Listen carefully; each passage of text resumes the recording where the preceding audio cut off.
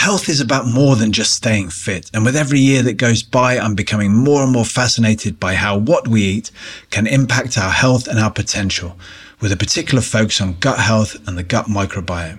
It's not just what I eat either, it's how I eat too. It's all connected.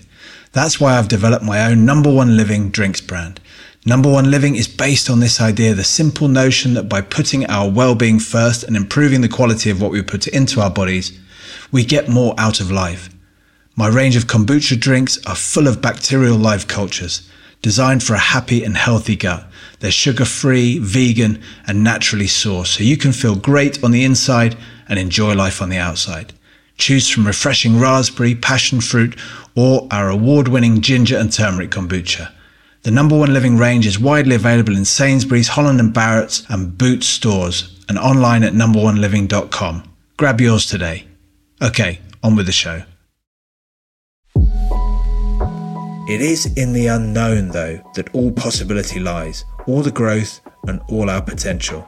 If we already knew what we needed to be where we wanted to be, then we would be there already, wouldn't we?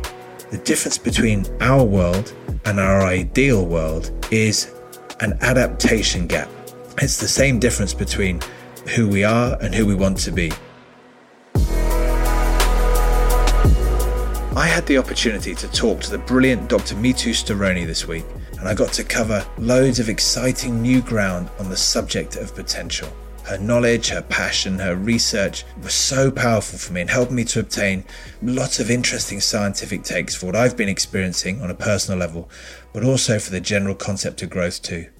Dr. Mitu Storoni is a bit of a specialist when it comes to stress. Back when I was playing rugby, and I think it's still pretty prevalent in today's society, stress seemed to be a marker for your value or importance.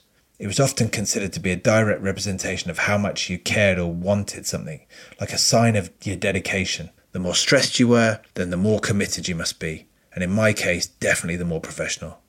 It was such a dangerous interpretation, but boy did I make it, and boy did I buy into it in a big way. In fact, I pretty much based my entire identity and self-worth on it. There is a key differential when it comes to stress that needs to be recognised, and it's between acute stress and chronic stress. Short-term bouts of acute stress have a phenomenally important role to play in cultivating growth, joy, health, performance, and actually in our general sense of aliveness, according to my guest.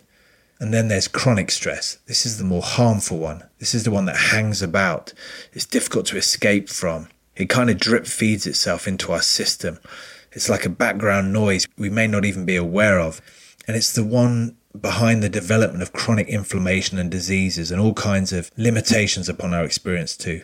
Acute stress, as I understand it, is all about challenge, about purpose, passion, curiosity, wonder, excitement. It's the sort of thing that gives meaning to life. It's normally a kind of anticipation that opens the door into some kind of deeper engagement in life for us, into giving things a real go. And it's this absolute involvement in what we're doing that seems to come from the stress or as part of the stress that actually allows the stress to very quickly dissipate and the benefits to reveal themselves in its place. Sometimes it takes the form of just out and out physical survival. You know, the kind of fight or flight stuff you've seen on the TV when the gazelle is sprinting away from the lion, desperately doing whatever it can to get away. It escapes by the skin of its teeth, and then after just a quick shake, little check of its surroundings, it settles straight back down into focusing on its next bit of grass, eating away like nothing has happened. It seems so mad to even consider that type of behavior.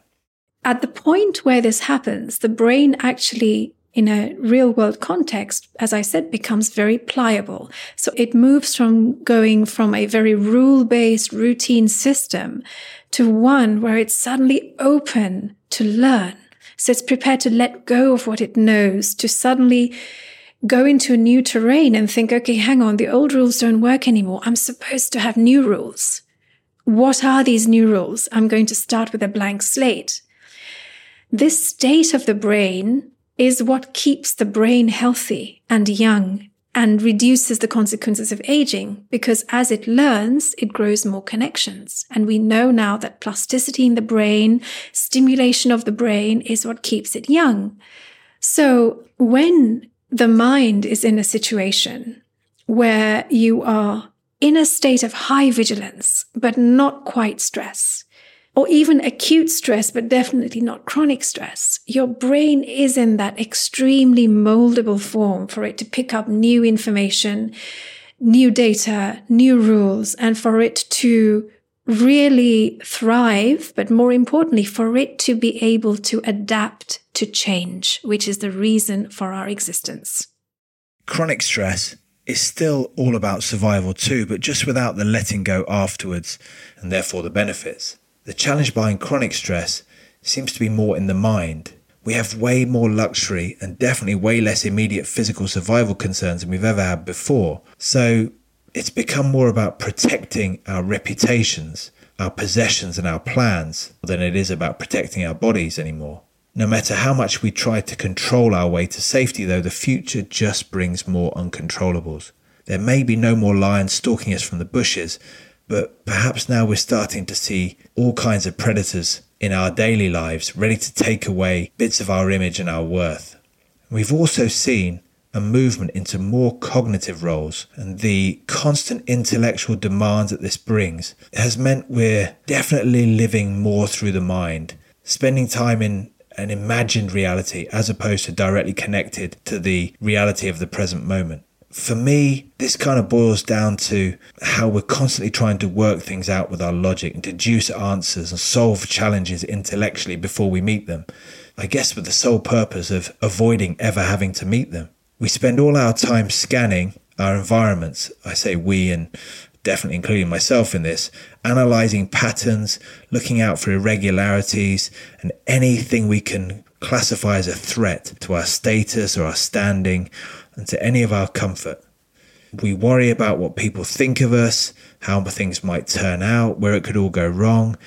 I guess I could justify until the cows come home why I could carry on mentally exhausting myself like this. But what it really does is just takes away the permission I have to fully give myself to what I'm doing, even if it's the most simple endeavour. Something like this would release the stress, but now the stress just builds up and the momentum continues. More and more work that used to be done by the hands is being done by the mind. So the cognitive load is becoming heavier and heavier and heavier. As soon as you start working under great cognitive load, your room for taking on additional pressure, additional stresses becomes narrower. So we are engineering a world where we're leaving very little flexibility to deal with sudden amplifications of uncertainty and stress and so on. And perhaps even more importantly, as our world becomes more and more virtual, we are using the same part of the brain that you use in that changing room before you go onto the pitch. And we are using it not because we are wondering what will happen next, not because we are trying to picture the future, but because almost every interaction right now is taking place in a virtual space, putting a great deal of load on our imagination. And if we exist within that realm, we are far more likely to imagine reality rather than experience it. And as I described before, as soon as you start living in an imaginary realm, your imagination sets the boundary for what frightens you, for your fears, for your boundaries. It is in the unknown, though, that all possibility lies, all the growth and all our potential. If we already knew what we needed to be where we wanted to be, then we would be there already, wouldn't we? The difference between our world and our ideal world is an adaptation gap. It's the same difference between who we are and who we want to be. And this adaptation gap is something you'll hear Dr. Mitu talk about a lot during our discussion. It was a new one for me and one I'm really excited to explore. There is a human need to have a curiosity gap. There are lots of great psychologists who have written about how if we were to sit in a cave with absolutely no uncertainty around us, we would all go mad. So we have evolved to need there to be some uncertainty around us, some element of surprise around us. Curiosity gap is what drives us to learn. And I'm going to bring in another angle to this, which is I mentioned how when the brain starts feeling more and more alert and vigilant, and then more prepared for uncertainty, you have this burst of lots and lots of neurotransmitters going through it. And this takes the brain through a state where your performance is optimal and peak until you tip over. Now, just at that point before you tip over, there is ample evidence now to suggest that the brain actually physically becomes more pliable, which means that all the patterns, all the learned information it has suddenly become easier to unlearn and let go. So it seems then that we really do need this unknown. We need to embrace this vulnerability, to put ourselves out there in positions where we don't already have solutions or guarantees. And when we surrender to the higher intelligence that exists in this unknown, when we connect with it, we allow it to provide the bridge to the gap that we're faced with. This is growth. You don't get to know what your growth's going to be ahead of time, nor do you get to choose how you're going to adapt. I guess that would spoil all the fun anyway. It would remove the entire point of being alive. For me, when I've been in this state of total receptivity, it's like a stripped down sort of rawness, a bareness. It's in that state that intuition, impulse, insights, and inspirations arise. It's a different dimension of living. It just doesn't compare to when you try to feel alive or you decide to feel inspired. It's just not the same. From where it all comes from, who knows? How it gets into our awareness, it's impossible to explain. In fact, it's pointless even trying to report on the experience because no words do it any kind of justice. Those words come out of the mind. We're back to the whole being in the zone thing again. I know I'm pretty much a broken record with this one. Well, the mental challenges you talk about, when your mind is in this state where it has entered a state of anxiety, of hypervigilance, hyperresponsivity, there's this surge of noradrenaline going through your brain. You're under a state of high physiological arousal, cortical arousal. That point is the point where you essentially become human, because you become an agent in a world you have to bring under your control. Before that, you are simply swimming with the known, even if it's a physical feat. But at that point, your brain is recalibrating itself. So there is data that you need to be in a state of high arousal for your brain to make this surge of connections. And we know that acute stress, it results in a surge of these neurotrophic molecules, these chemicals that increase new connections, that increase, in fact, even increase the growth of brain cells in animals. So that state of the brain where you mentally feel you are out of control and you need to make sense of everything is your brain trying to do just that. So one of the mistakes that we make is we live in a way especially in our Western societies, in our urbanized society. So not in a really natural hunter-gatherer in line with evolution society, rather a sterile, artificial environment. We've created a situation where there is too much safety. Me Too tells me about our unique individual levels of intolerance to uncertainty. These are actual measurable factors, she assures me, and they determine the way that we grow and how much we grow, I guess. So much of it comes down to our imagination. Apparently, the more unbound and free we are to roam creatively in the direction of wonder and curiosity, the more able we are to open up to that sweet spot for growth, that inner environment that leaves us alert and vigilant, but still so fascinated and in awe and reverent of life. So how do we lose this quality that seems so inherent and innate to us as children? Why does it disappear when we get older? Why do we seem far more inclined, later on in our lives to tip over into that damaging space of hypervigilance, self-protection, fear, and tension. You talk about imagination. Now, it is true that when you're a child, one thing I really like to use as an analogy is the older we grow, there is this trade-off between wonder and wisdom. When you're very young, the absence of wisdom is in a way the absence of knowing danger signals, of knowing what's the worst that can happen. When you're a 6-year-old or 5-year-old kicking a ball, you don't really understand about contracts. You don't understand about reputation. You don't really care about the audience's expectation of you. For you, it's all wonder.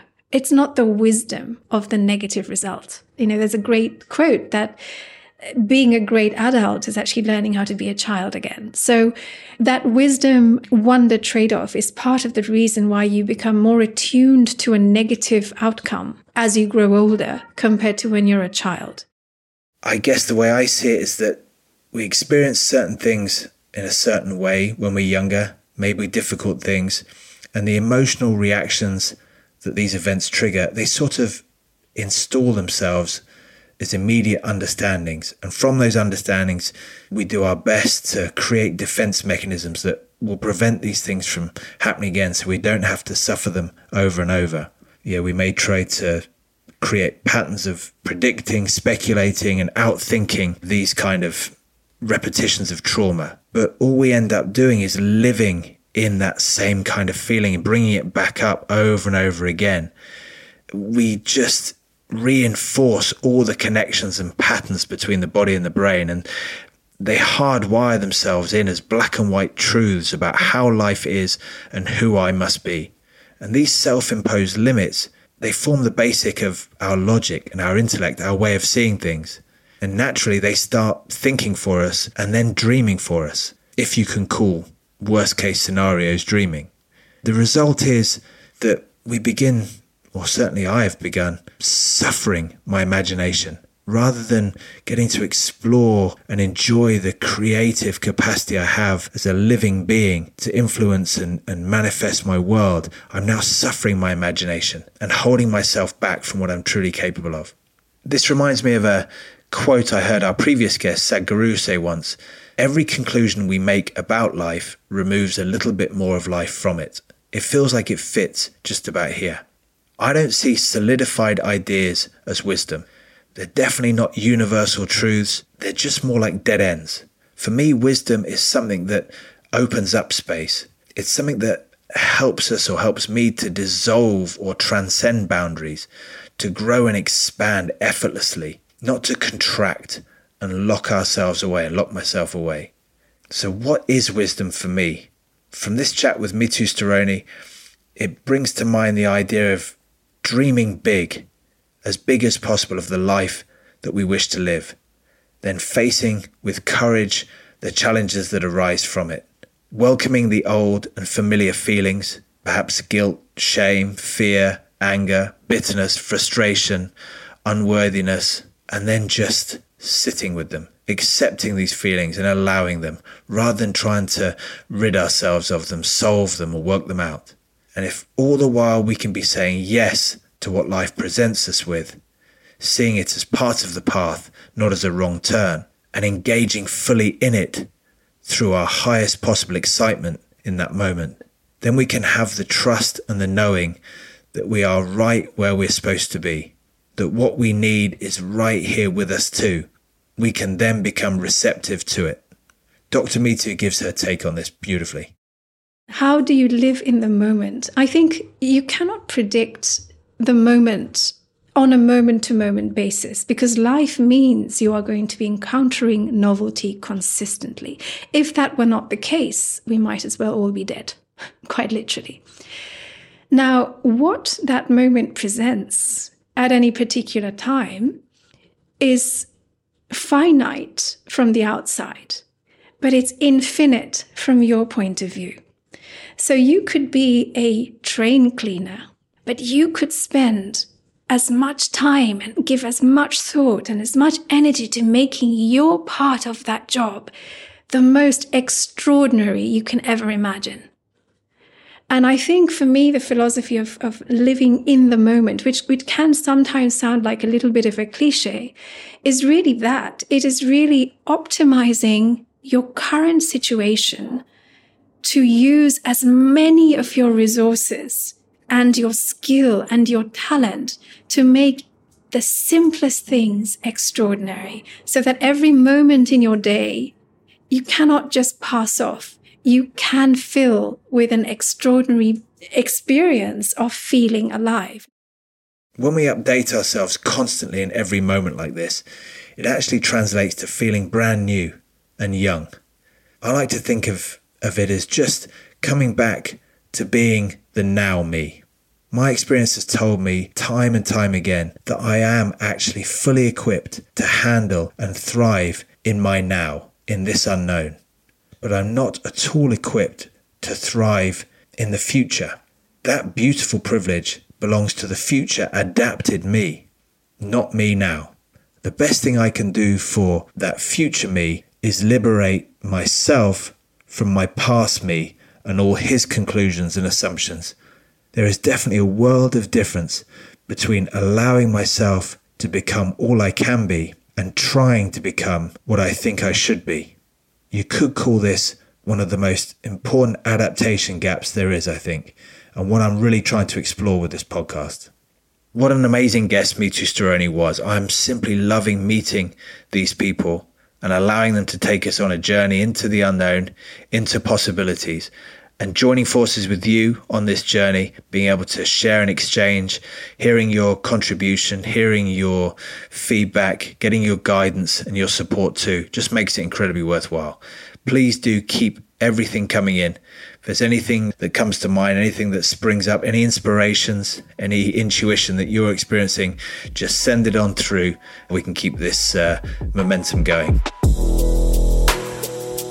Thank you so much for listening to today's Tuesday episode of I Am. The Tuesday drops are definitely a space for me to reflect on the interviews to come and set the scene a little. And hopefully I've done this for you and you're now very excited to listen. The full episode will follow in a couple of days, so keep your ear out for it. As always, I really want this to be a two-way conversation. So if you've got any questions, just pop a review in the review section on Apple Podcasts or contact me through my social channels. I would love to hear from you. Until then, I'm Jonny Wilkinson, and this is I Am.